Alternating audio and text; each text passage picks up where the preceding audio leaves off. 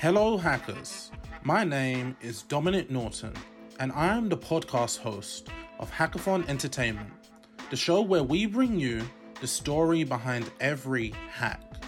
For those new to the show, or hackathons in general, a hackathon is a collaborative 48-hour event where participants, called hackers, come together to solve the world's toughest problems. You'll be surprised, excited, and amazed with the solutions people are developing all across the world. If you listened to the show before, you'll be excited to know we're in for another great one. In this episode, I spoke to Alexander Nolte, Associate Professor at the University of Tartu, Adjunct Associate Professor at Carnegie Mellon University. We discussed his thoughts on hackathons, from research papers he's published titled You Hacked and Now What? Exploring Outcomes of a Corporate Hackathon, and How to Support Newcomers in Scientific Hackathons, an action research study on expert mentoring. I hope you enjoy the show.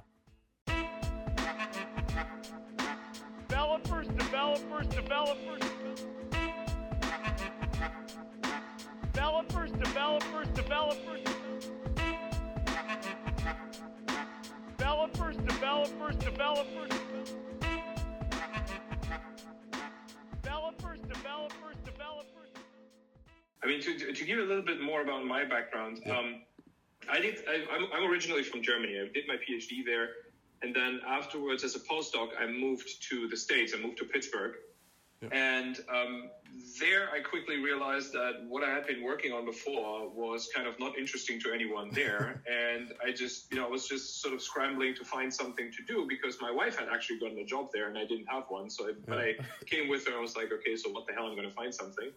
So through that, I came in contact with the civic hackathons. That was sort of my first thing there, because there was this big initiative around open data. Yeah. So I got in contact with a bunch of folks that were just sort of grabbing all these data sets and were basically trying to find good use for them. So they were like, on the one hand, they were sort of curating it and trying to put it somewhere where people can access it, but then they also wanted people to do something with it, right? Yeah. So that's basically how I came first into that scene. And then I got this postdoc position at the Carnegie Mellon University there. And then I started to sort of do research on this more seriously. And I mean, there's a bunch of interesting aspects, but the sort of main ones that interested me the most was people go to these hackathons, they do interesting and cool stuff, and then people go home and this interesting and cool stuff somehow disappears. Yes. Yeah.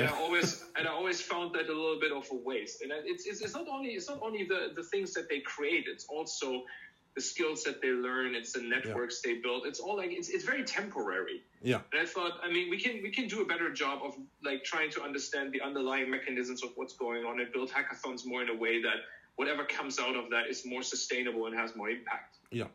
And part of that was also the question about diversity, because I always, when I talk to people that don't know hackathons, I always tell them, look, I can tell you what the prototypical hackathon participant is. 20 to 35-year-old white male straight computer science student. Yeah.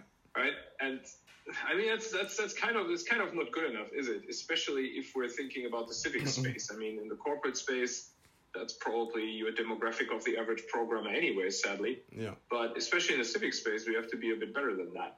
So, yeah, I mean, for me, the interest really started from this idea of pushing things out and trying to get more sustainability of what's going on. But the deeper you look, the more you realize that it also depends on who you invite to the event, how you scope it, how you get people in contact with each other. And there's so many different things about this. Like, I mean, the one thing you mentioned sort of casually, that you go with your friends, but you go to different teams. Yeah. That's super interesting, because one of the most striking things for me when we went to this Microsoft hackathon, they had 8,000 people on site. And we were a team of 5 people, and everyone was sort of staying with one team because we wanted to sort of look in depth for what was going on there. Yeah. And one of the things that we found is the teams barely interacted with each other. But you're working in your team, but outside, like, the space is there, all these people are there, but no one really exploits that. At least what I found, so there's a couple things there. At least what I found is on the facilitators. It's how they facilitate engagement with their participants. Think about a corporation. It's how the leaders could mix teams up and try and match talent together, and because that's your role. You can oversee everything and you can connect people in a way. But the facilitators have to actively do this. And if they don't... We actually, sorry to interrupt you, we actually did this once in a hackathon. We organized one and we mixed teams halfway through in order to facilitate that. Yeah. You know what? What happened? They hated it. They absolutely hated it. It's funny because it's weird. There's a weird balance, right? You want organic connections to happen, but you also want to create an environment where it's just not the same organic connections that would always happen. So whereas I'm black, I might naturally gravitate to someone who looks like me, but then again, I like certain types of music, and I never know. There's someone else there might be a woman that likes the same type of music, and that is what brings us together to work on a project. But the facilitator has to really have it. It's really an art. And this is what I'm finding about innovation and technology. Bringing people together and really utilizing talent is a very difficult art. And like you said, you see mostly the same kind of stereotypical people at hackathons. Some organizers I spoke to, they've done A/B testing in the marketing. So the way you market is really important. If you market about, I saw there was a university that partnered with IBM to do stuff in the quantum development realm. And if you pitch it like that, you're going to get 80% of the population not even interested, don't know what quantum is. Yeah, I mean, it actually starts with the term hackathon. Yeah, because yes. A lot of people still have it in their mind that when you say hacking, it means that you're trying to break something. Yes. And on top of that, it means that you have to be an IT buff in order to go anywhere. Because a lot of people don't go because they think, we're not good enough. I mean, the funny thing that you mentioned about this all-female hackathon, in Pittsburgh, there has been this movement. They had this, Major League Hacking, right? Yep. Yeah, so they had this big Major League Hacking event at the University of Pittsburgh, and they realized, oh shit, we don't have any women. Like, no one's coming. And they were thinking like, okay, so what can we do about this? What they decided to try is they did an all-female hackathon like a month before, and the teams, then they found that the teams that went there were people that mostly had never gone to a hackathon before, but there they felt sort of comfortable of coming because they thought, hey, here I'm sort of among a group of whatever I perceive as like-minded people. Yeah. And then the teams that were good there and that sort of got some confidence boost, they went together to the main hackathon. Yeah. So, I mean, there are ways of doing this kind of stuff. I think we just have to be more aware about, which mechanisms work and which don't. Yeah, and like we said, it falls a lot on the facilitator. Like, I do think naturally every single group naturally comes in with their biases and they come in with their culture. But when you bring all these people into a melting pot, there's going to be natural conflict, and it has to be on the facilitator to iron things out. And there's going to, and I never realized this. I maybe 2 years ago, I entered, it was London FinTech Week. And I had there was 2 guys on my team and there was 4 women. And that was the first time I had majority women on my team. And I started to observe the difference in how the engagement occurs. When I'm in the guy teams, it's mostly not necessarily combative, but it's really direct in ideas. Like, no, this idea is not good because of this, this, and this. And it's almost we overlook the nuance of communication.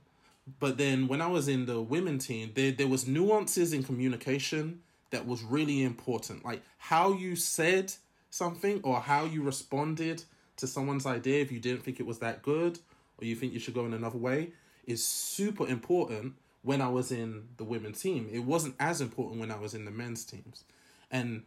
But it also takes you really like being in that environment to really kind of understand that and just appreciate that. It's just a different way of communicating. And I'm not saying all women are like that. I'm just saying like there are differences between groups that you have to observe and appreciate, and you have to understand when coming to. I don't think it's just these events. Well, one of the reasons I like the hackathon, because I think it's the 2-day event is like a micro environment of what's going on in corporations, what's going on in governments. I think about United Nations. You get all these different leaders that sit at a table and try and make agreements. And I feel like the same conflict that's happening in hackathons is happening at those big tables with some of the smartest people in the world. Of course, because it's basically what's happening. It's sort of human dynamics, right? Yeah. I mean, it's as you said, it's sort of a compressed team environment. This is what I'm currently trying to sell to some other colleagues, that it's like, look, don't think about the hackathon in terms of just a bunch of people coming together that randomly cobble together some shit because they want to win some headphones. Yeah. No, it's really an environment where you can see how teams work together. Yeah. It's an environment where you can see how they set rules of engagement, how they perceive technology, how different opinions get valued, and how they do stuff together in general in a very compressed time period. So but even from that perspective, it's an interesting case to study.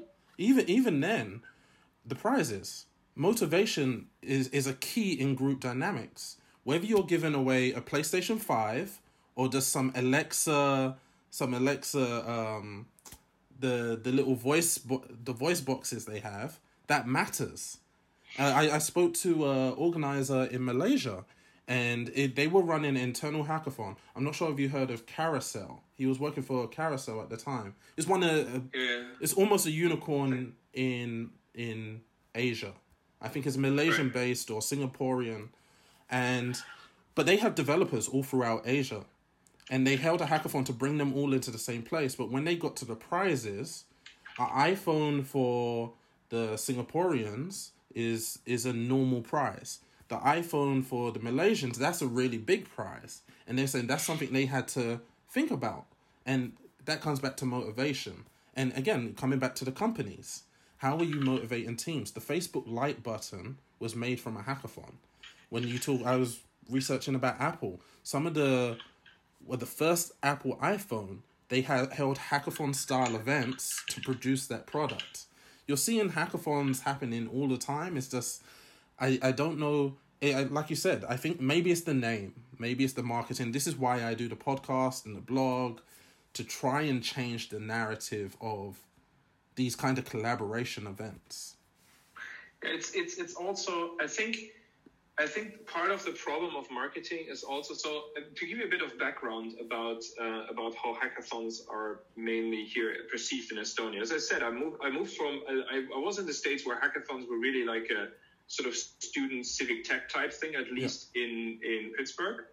And I moved here where hackathons are almost exclusively entrepreneurial events. Where it is about like, hey, we have this, I don't know, we organize a hackathon in the space of cybersecurity. So the goal is, come here, have a cool idea, develop your startup afterwards.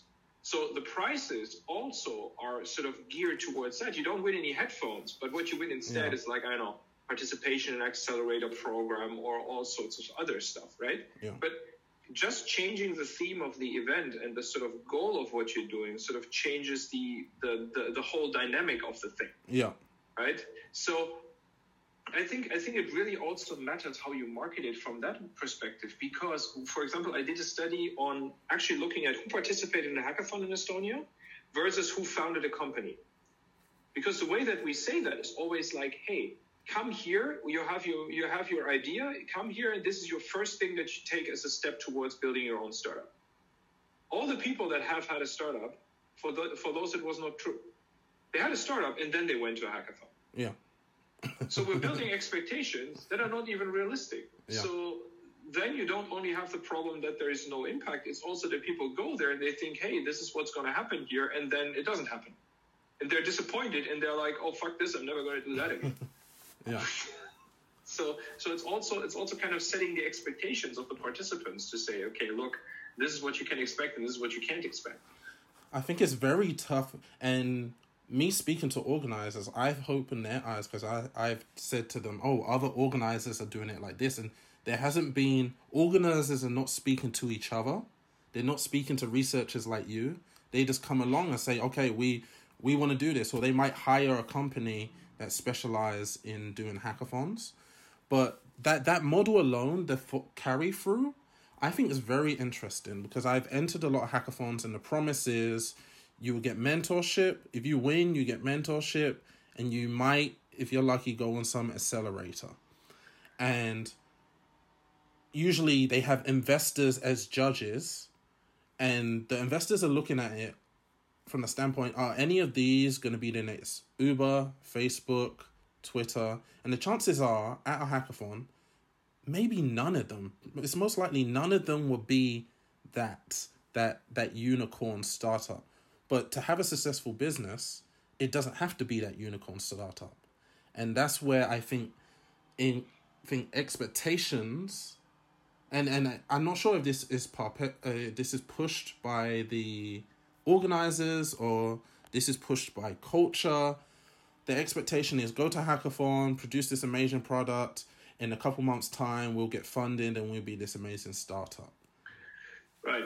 And that is definitely not realistic. To your point, I find even the other way around more often. So that, I mean, number one, I think if you do a competitive style event, you have to be really clear about what the expectations are, what the judging is going to be, and what the result is going to be. Because from these emails that I've sent out for this survey, the only responses that I got were, number one, they were extremely positive, and number two, the only complaints that came back were that, if I would have known that the people would get the prizes that basically already have a product and they just dress it up nicely for the hackathon, then I wouldn't have participated.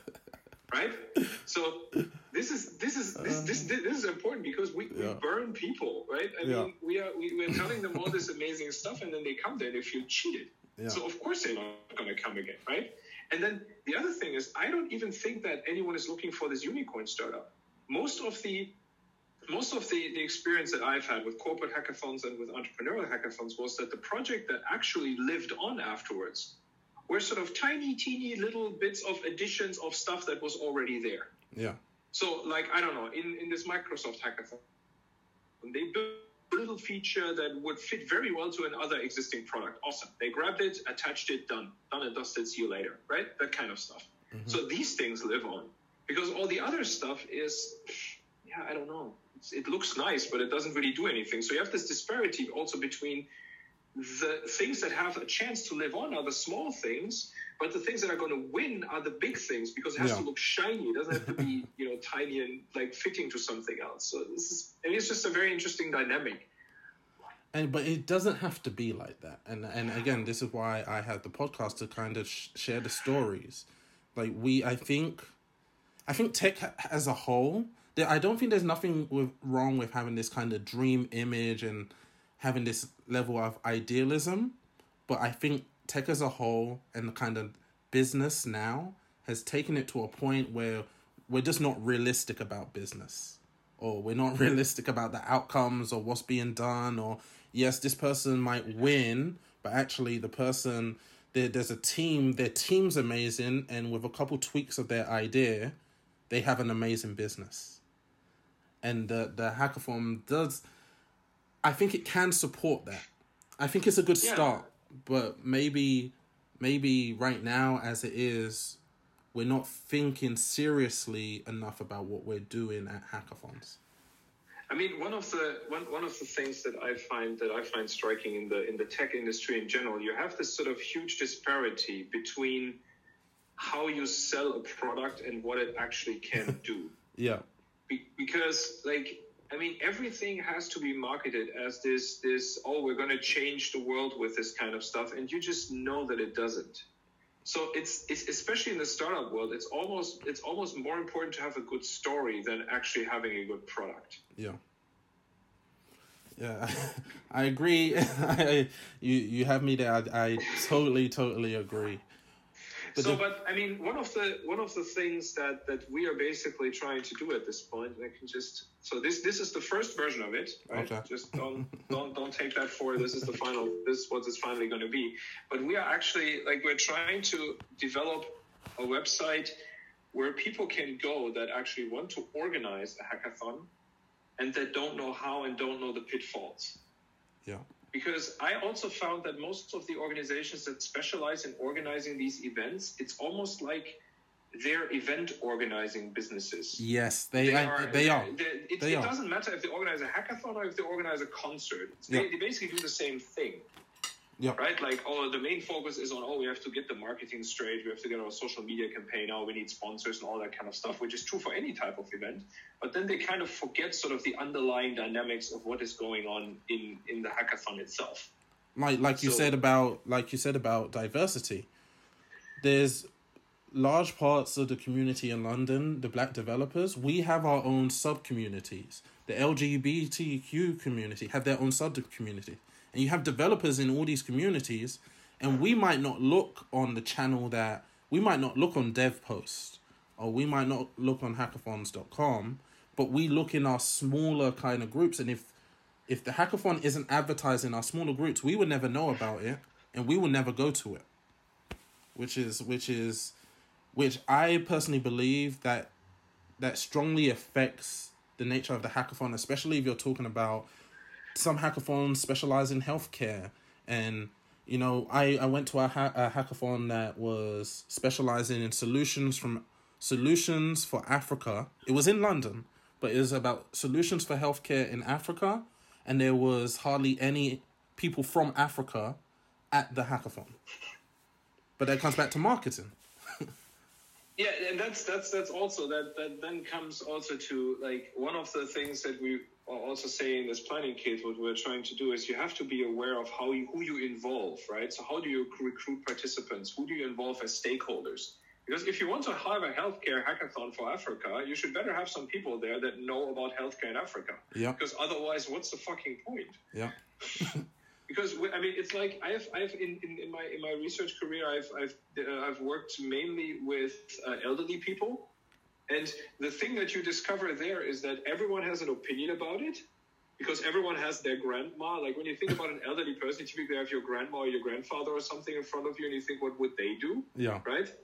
But that's an extremely biased opinion about what is actually going on. So we were running tests, and there were these two ladies coming there. One was like 88 and the other one was like 90 or so. And then we said, this is specifically for elderly people. And the elderly person, the 88-year-old, was like, I'm still young. She's the old one. She was 90. So it's like, but you just... to that point, how many hackathons have you been to where you see anyone over maybe the age of 50 or anyone under the age of 18?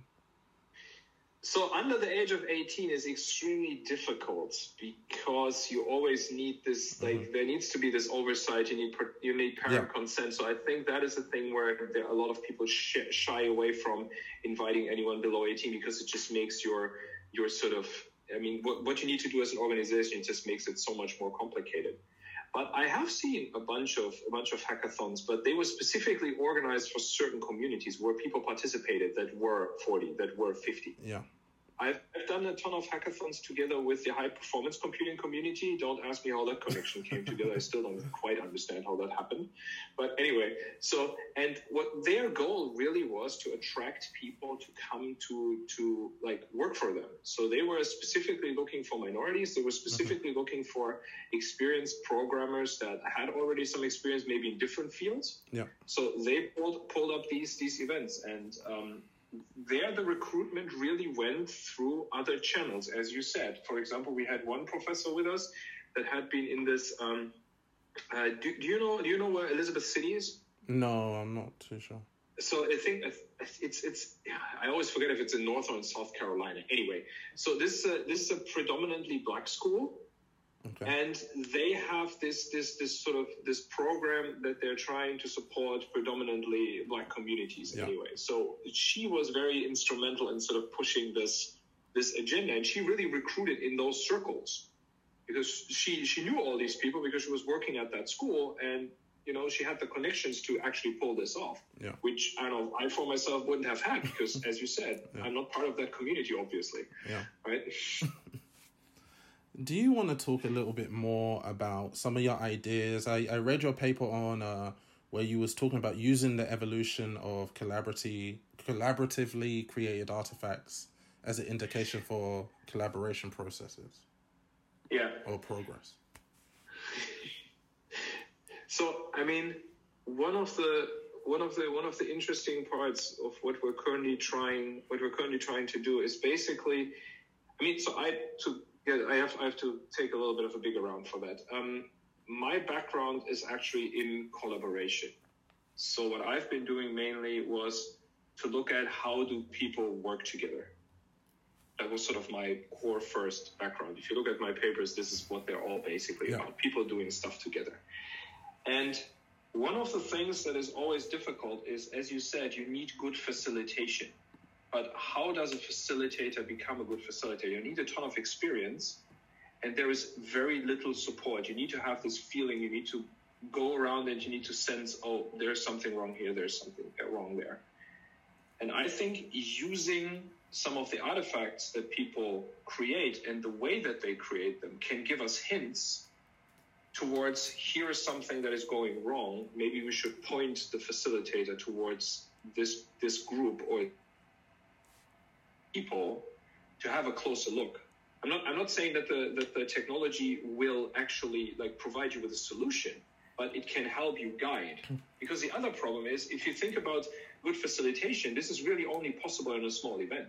Yeah. Like think about the global hack. Yeah. 12,000 participants online. I think I entered that one, and that was the one I entered. What track was I in? I think I was in the crisis response track. And when you talk about people already having solutions, when I looked at the ones that won, I was like, wait, they're startups that are funded. Yeah. Yes, exactly. So, but yeah, in any way, so in an environment like that, how are you supposed to work as a facilitator without external guidance? It's basically not possible. Yeah. So you need some form of support. And I was thinking maybe we can use some of the artifacts that are being created in the way that people talk with each other in order to actually do that. Okay. And yeah, there's like, this paper is basically talking about a first approach of trying to do this, because it was a very specific context, right? These people were developing something together, and it was focusing on, when should we stop developing this together and start actually implementing what we've just done? Yeah. You can sort of apply that to probably software engineering as well. So when you talk about corporations, or when we think about that and we are trying to apply it to corporations, do you think corporations need a third-party facilitator to, Apple and Google and Netflix pride themselves on innovation, but I'm sure their managers and their internal innovators are too close to be able to really facilitate innovation. And there's also a bias just being inside the organization, right? Right. So this is why, and that's where hackathons also come into play. This is why there is so much buzz around this open innovation, because you become blind. You really become blind to sitting in the same company all over again. I don't know if you've ever heard or read this book that is called Fumbling the Future. No, I haven't. So are you aware of this research institution that was around a long time ago? It was called Xerox PARC. No. So this is in this research institution, they developed the first word processor, the mouse, the internet. Is that where Steve Jobs took? I'm not sure if it's Steve Jobs, but the initial computers were taken. The concepts and the ideas were taken from this research institution. Yeah. Yes. So basically what this was, Xerox is a photocopier company. Yeah. They were at that time anyway, right? And they decided, hey, we want to be a little bit more innovative. So they had this group of people to just go wild and develop something. And they basically developed the first personal computer with everything that we know so far. They did all the networking stuff. They did this word processor shit. They did the mouse stuff. They did everything. Like everything you know about modern like personal computing was developed. The origins were developed there. Yeah. Never got funded, and Xerox almost went bust. This would have been the biggest corporate success story in the entire history of mankind if they would have done that. It's kind of on the same level as this IBM guy said. I think that the general number of computers that we need in the world, personal computers, is 6. It's sort of on that level. And the main problem was that they just didn't see what they had. They were so stuck with their business model and their idea of what we're making money on and what we're not making money on, that they couldn't see the potential of what was lying ahead of them. So they just didn't use it. So is that a divergence? And this comes a little bit back to hackathons. So hackathons are almost like a pure art. It's just creating. People just come together to create. In the business context, though, now you have to think about all these different things. You have to think about marketing channels. You have to think about PR. You have to think about strategy. Is there a divergence between, the team that created it have to at some point pass on what they created, and it has to be understood by the business team? If the business team can't understand it, then it's never gonna reach its potential like it didn't. So this is another problem, especially if you're talking about a big corporation. I don't know if you've read my paper on this Microsoft hackathon, but the effect basically was that these 5 teams we studied, 2 of them, the projects actually got continued, like in terms of actually being implemented as real products, but none of the people that invented them at the hackathon were part of the continuation.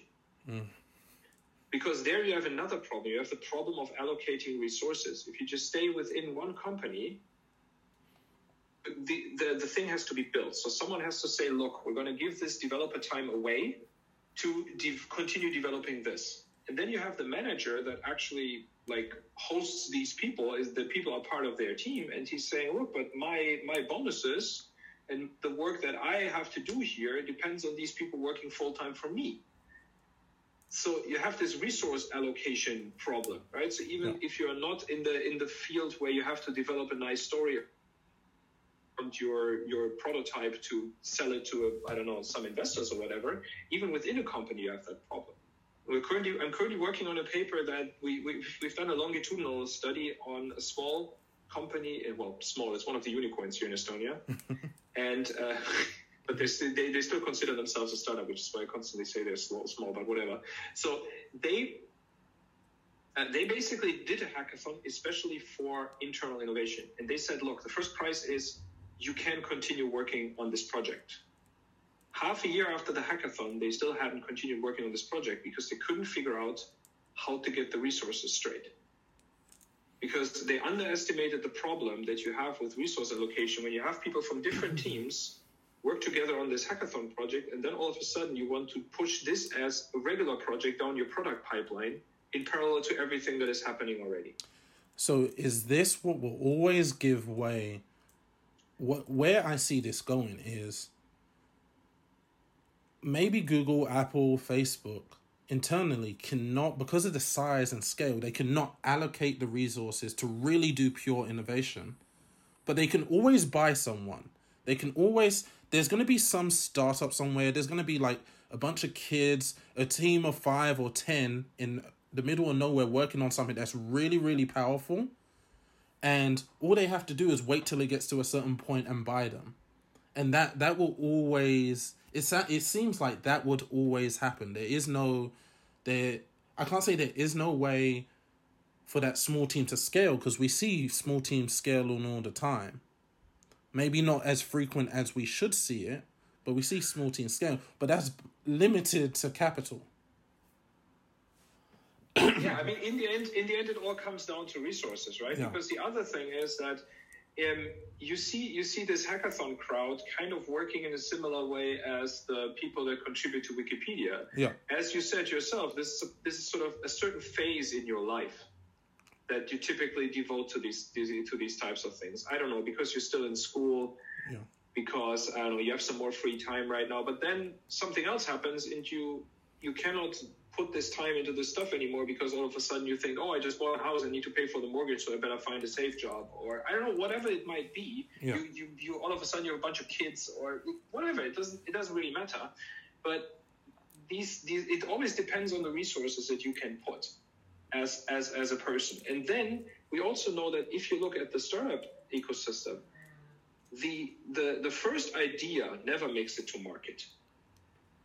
Even it doesn't matter how great you think your idea is, there always needs to be tweaks. So people have to go and revisit and come back and sort of do it again.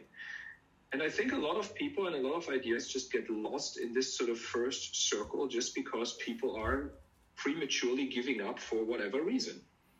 And so I would ask you, like, we spoke a lot about tech. My biggest thing about hackathons is not tech specific. It's, like you said, collaboration and innovation, not in relation to tech, innovation in relation to problem solving.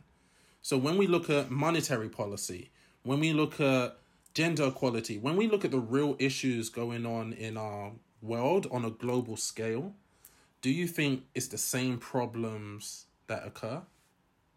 Like I mentioned previously about the UN and when the leaders sit together and they try and agree and they can't agree, is it the same problems that's occurring? You mean in the hackathon as compared to the rest of the world? Yeah. So, and we was just talking about some, for example, Facebook. It's difficult for Facebook to, maybe they can hold a hackathon, but they can't. There's a lot of great ideas that are just going to go to the wayside. And two, they cannot allocate resources effectively. Maybe you take the British government or you take the EU and it's the same kind of thing. You can probably bring together researchers across universities to come up with ways to quote unquote save the EU, but will that idea be able to be pushed forward by the European Union? This is very interesting because part of what I've done before was also in the realm of creativity. And when you look into creativity literature, what you see is that the quality of a creativity technique is almost exclusively measured by how many ideas are being developed, which I think is a stupid measure because it's not that we don't have enough ideas. We're just not good at selecting the ones that are good enough, and we're not good at pushing those through. That is the main problem. I mean, I can come up with 15 ideas today, but the problem is, like, which one do I commit to? Which one is the one that I choose? Because, again, limited resources, right? I mean, my time is limited. I can't do everything that I want to do. So and you're going to end up with this decision to say, okay, this is worth pushing forward and this is worth pushing forward. And we are trying to squeeze this point into the shortest time period possible because, well, if it doesn't work in the first place, then it might not work in the future. But that's a bit of a mistake. Yeah. I mean, hackathons help a little bit because at least what you do there in terms of the development of something is you don't only talk about an idea, but you actually take some steps to do it, which is great. Because that means that you will encounter some problems and you will have some ideas about, how to continue.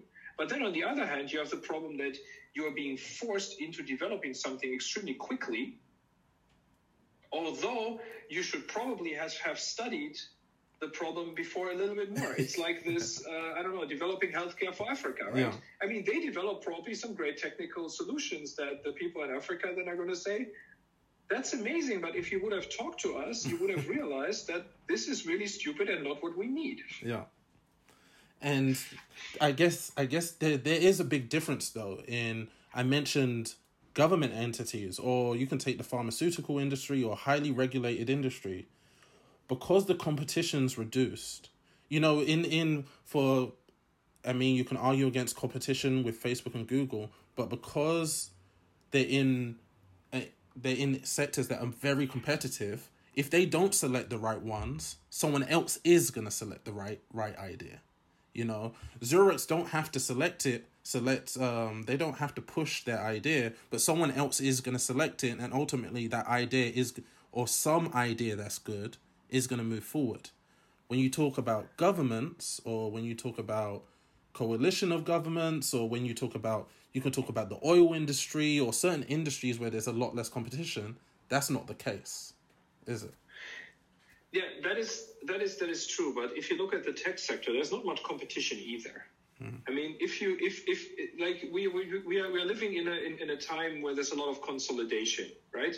And even when you look a bit into the entrepreneurial ecosystem and into the startups, this is actually a legit plan, right? I mean, the legit plan is not necessarily I build a company that I then will own and run. The legit plan is oftentimes I build something that's afterwards being bought off by Facebook and I'm going to be a millionaire and fuck off to the Bahamas. Yeah. Right? Yeah. So, we talk about that. Me and my tech friends joke about that. because one of the questions, you know, that comes up in when you're watching startup TV shows or when you're watching Dragon's Den or whatever is like, when are you going to exit? Or if you're talking to VCs, when are you going to exit? And then you think about the founders of Facebook, Twitter, and all these startups, they haven't exited. The biggest startups, they haven't exited, or at least not after 20 odd years. Right. I mean, it's a difficult question, and we will probably not be able to answer anyway, right? But yeah. So I also see, like, talking about this innovation, and you've mentioned that before as well, is I see hackathons as more than just we sit together and we develop the next big tech startup thing. Yeah. Because I think there's a legitimate chance of exposing people to something that they have not experienced before, like, for example, this programming aspect. And I also think there's a legit chance of bringing people together that normally wouldn't probably work together. I had this conversation with a woman at one hackathon that said, "Look, I'm from the marketing department, and I decided to participate in this hackathon. And all my friends in the marketing department told me, 'What are you going there for? You're not a tech person, so why did you even go there?'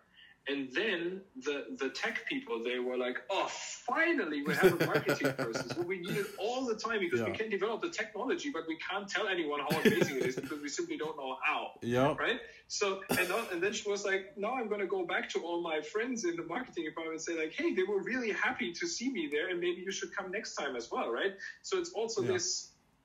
But sort of I'm always confused. Where does that come from, though? I don't know where that philosophy originates. In me as a tech person, I know technology is about, at least software development, hardware development, is about the way you think about problems.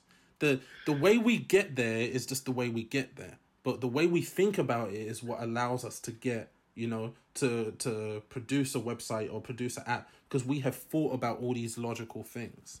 But I don't think from the outside they see software development as more a philosophy than a hard. At least to me, it's more philosophy than it is a hard skill. This is I don't know. I guess this goes back to this stereotype that all the software developers are sitting in their basement with a can of Red Bull next to them, coding at 4:00 at night.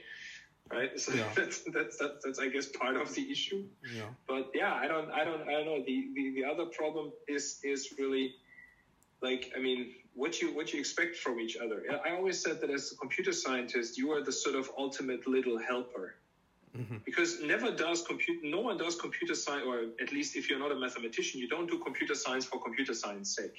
Yeah. You do it, as you said, because you are supporting somebody else to solve a problem that they might have. Yeah. Or you develop something that helps them to be more efficient, to do other things, right? So it's not self-contained anyway. So it's by definition, you have to be able to collaborate with all sorts of people, because otherwise it's not going to work. How are you going to develop a software for something, or are you going to develop anything for something if you don't understand what that someone needs and what that someone does? And I guess that leads into my next question, more about academia, especially now with COVID. Academia is being tested right now. Do you think there's going to be a transformation in academia and the way things are taught? Do you think, like, we've spoken about a lot about collaboration, but naturally academia is really siloed, at least after you get past your core classes? Yes. Well, I mean, it's not only siloed from the student perspective, it's also siloed from the faculty perspective. Yeah. And that partly has to do with all these little communities that we have to be akin to in order to get our funding, in order to get, promotion and that kind of stuff.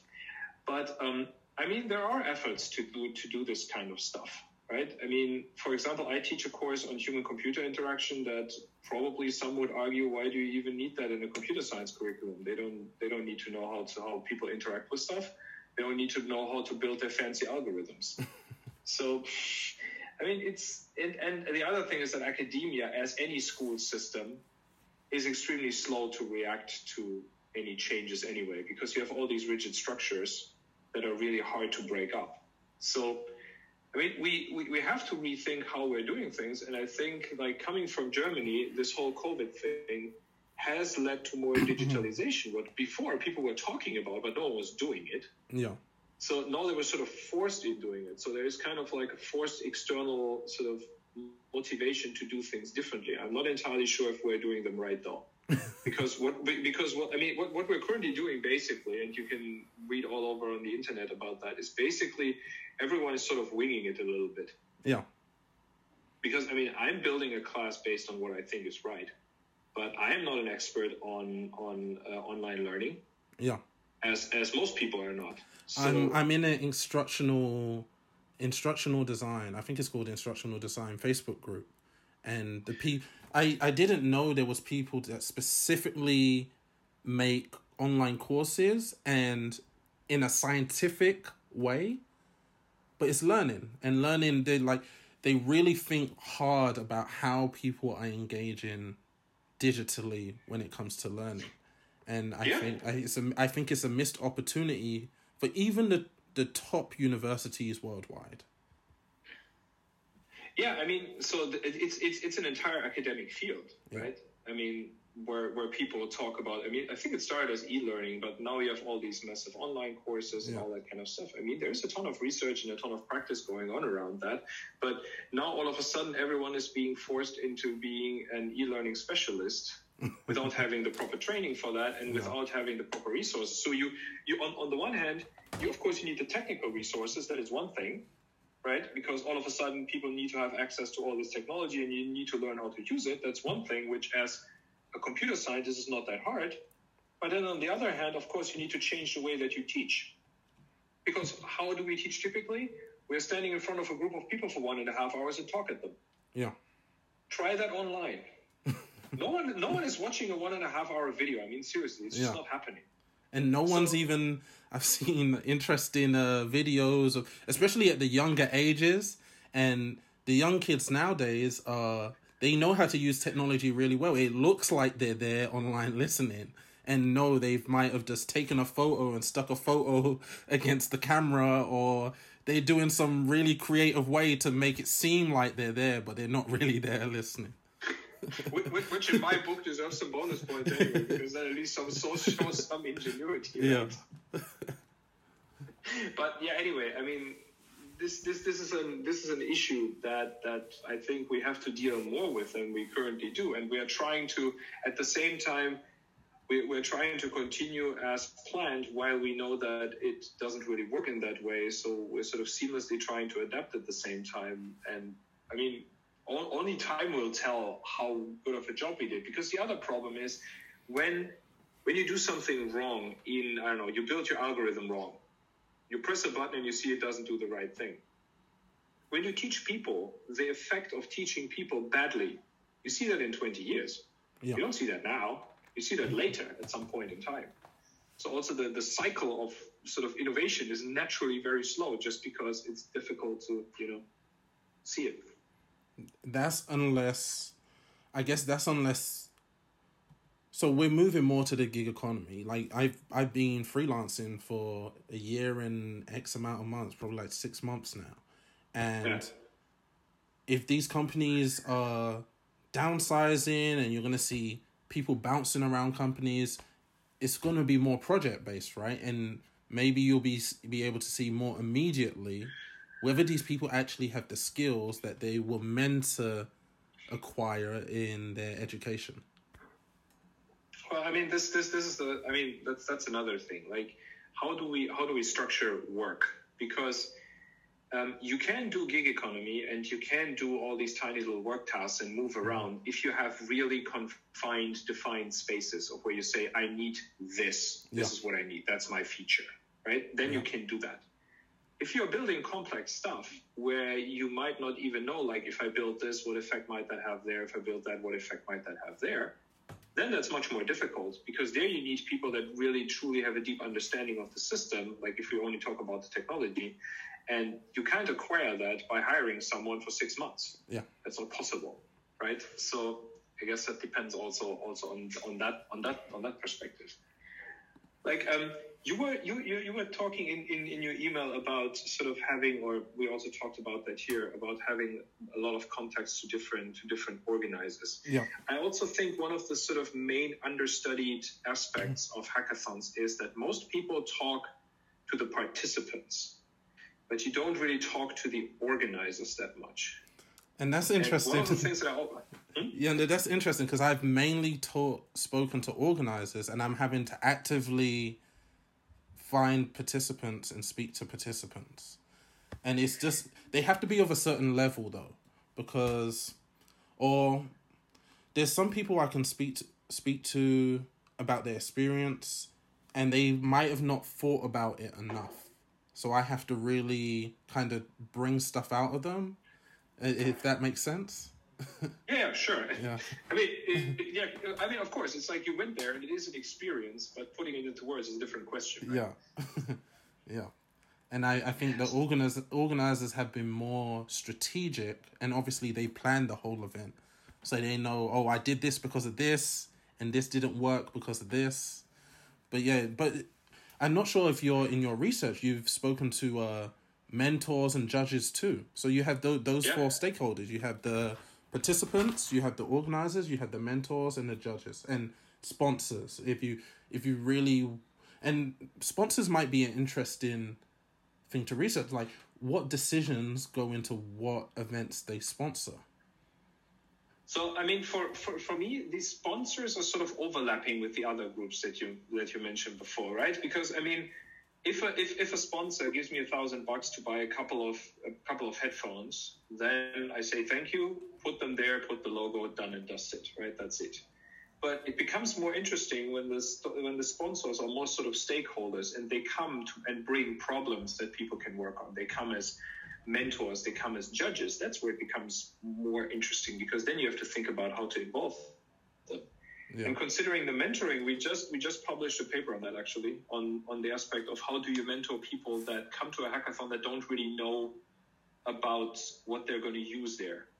Because when we think about hackathons, we kind of think about teams that go there and they work on something that they sort of know. Yeah. Because the assumption is that the team is self-contained and just needs a little bit of support. But if you want to interest people into a new field that they don't know about, that is not enough. No. So we have basically done a couple of studies around how do you deploy mentors in order to allow teams that don't know about the domain and don't know about the technologies that are being used to actually work in a hackathon together. And I don't believe I saw that on your LinkedIn page. What have been your main insights from the mentors' standpoint? So the mentor role is a very interesting one, because we have seen different sort of types of how they approached their teams. And one of them, for example, that was extremely successful in the sense that the teams were really happy with the mentor and also the product was nice, was actually someone that really sort of stood back and said, look, it's your project, you will do it. I'm only here to tell you, oh, this might not work, this might work. I'm also not giving you any solutions for anything. I'm just telling you, look here, there might be a solution for that, right? So they really sort of obtained a teacher role. Because the other problem that you have is if you have a mentor that is invested in that project that this team is currently doing, it's very hard for them to hold back and not become a project manager. Because that's what some of them did. They really tried to sort of pull the project. It's like, okay, so now we're going to do this. You're going to do that. You're going to do that. You're going to do that. And that, of course, didn't work, because then the people were like, isn't that supposed to be my project? If I want someone bossing me around, I can just go to school or talk with my boss or whatever. Yeah. Right? No, but I can send you that. It's just out. It's like it came out like 2 weeks ago or so. Oh wow. Yeah, it's the mentor aspect is super. The mentor and judging aspect for me. I've interviewed a couple, but it's mainly been organizers for me. And the mentor and judging aspects is particularly interesting because, like you said, if they are too enthusiastic about the project, they become a project manager. And you said assume a teacher role, which I believe that's what a teacher should be. But maybe that's what a teacher should be. But in many situations, the teachers in many universities and many schools are not telling you, look here, look here.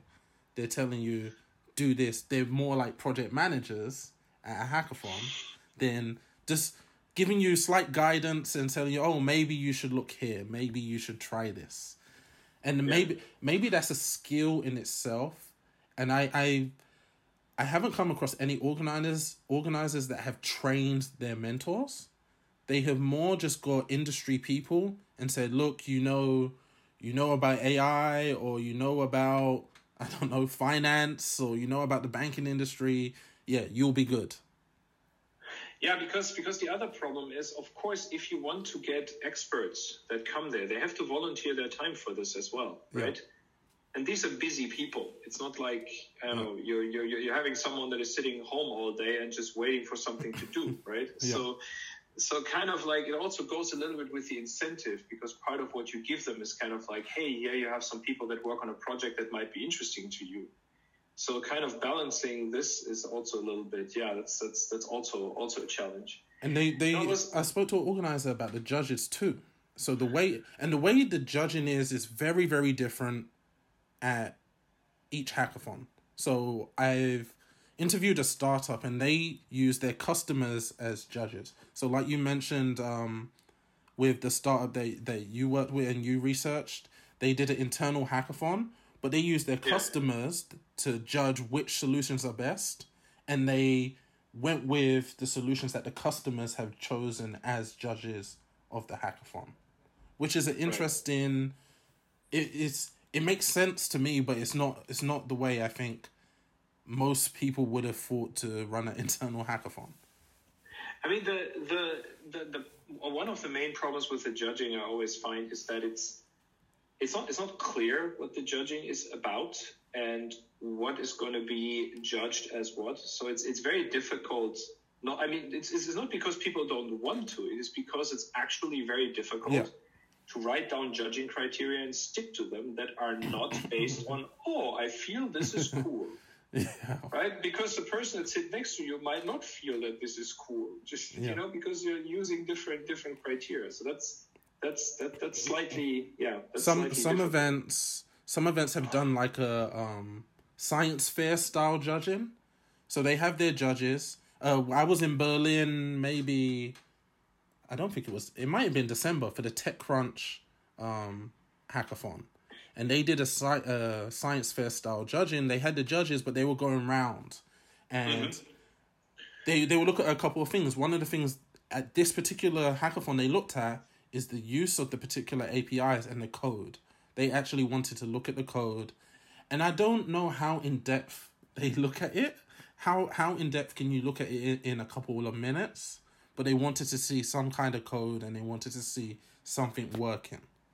And that's interesting. I spoke to another organizer and he said when he organizes events, he wants people to leave with something gained. For example, if I go to a hackathon and you're giving away, I don't know, you're giving away Beats headphones for the prize. Yeah, I might have won the prize, and I wouldn't call myself a hackathon expert, but I go to hackathons all the time. And when I go to a hackathon, I've been to hackathons before.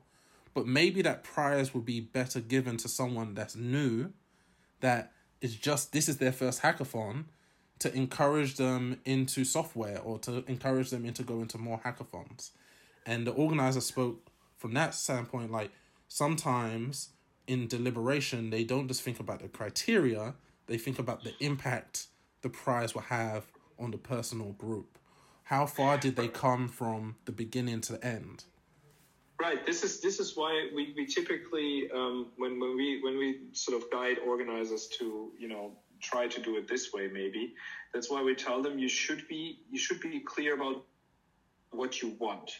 What is it that this hackathon is supposed to achieve for you? Yeah. What do you want to have? Because depending on what goal you have, it can be extremely different. Yeah. Right. So if you, I don't know, the easiest example is always innovation hackathon versus networking hackathon. Right. In an innovation hackathon, you want the competition. You want to see that people develop the coolest ideas and the greatest stuff. While in a networking hackathon, you want people to get to know each other. So you will spend more time on social events that have breaks in between, little games, stuff like that. Right. So and then in the same vein, if your aim is to sort of encourage people to come again, be open about it. right? Because the worst thing that can happen then afterwards is if you have this team that developed this really amazing thing, but you don't give them the prize because you feel that the other team might be, coming more often to your hackathon, but you didn't tell people that that was one of your judging criteria, the other people will feel ripped off. Yeah. I mean, rightfully so, right? And the interesting thing that I've experienced at hackathons, it's not that just the team noticed that, everybody notices that. So if everyone typically knows the best kind of hacks, and if they don't win, it's kind of obvious to everybody, that something has gone on. And that negatively hurts your brand and maybe potential hackathons. And I guess the last thing I don't think we've spoken about is less about the core of hackathons, more about like facilitating innovation, but from a standpoint of like, have you done much research or have much insight on, like, for example, food? Like, for example, at some hackathons, if you give them pizza and Coke, you're going to get negative output at a certain time, especially if they have to stay up for 48 hours. By the evening, they're gonna run out of steam.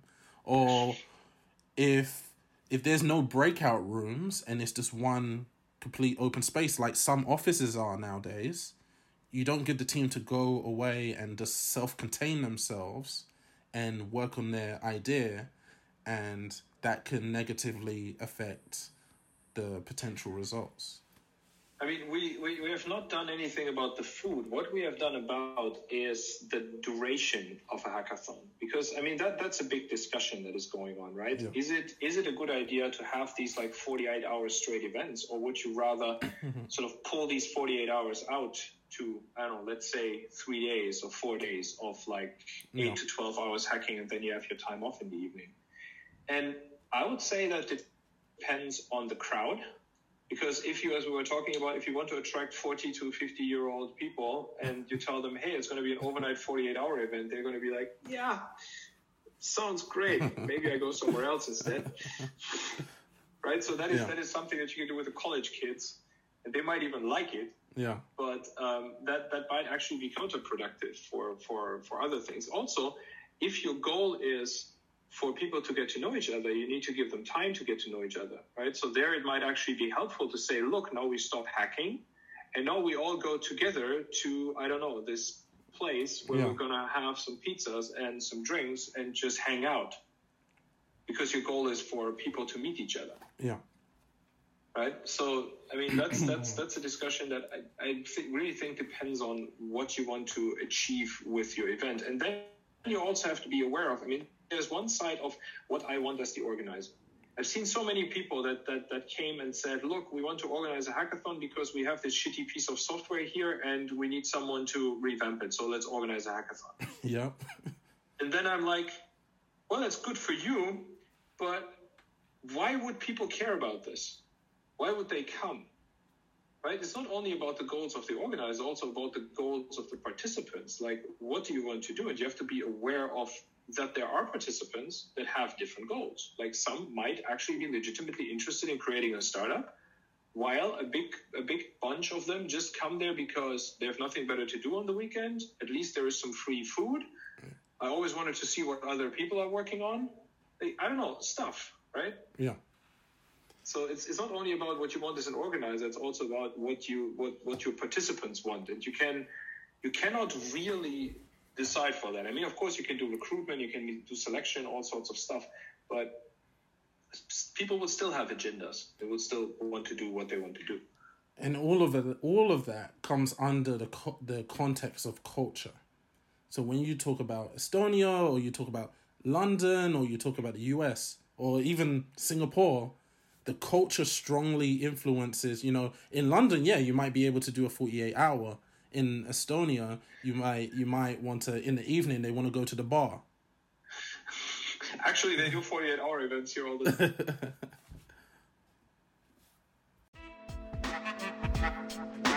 Developers.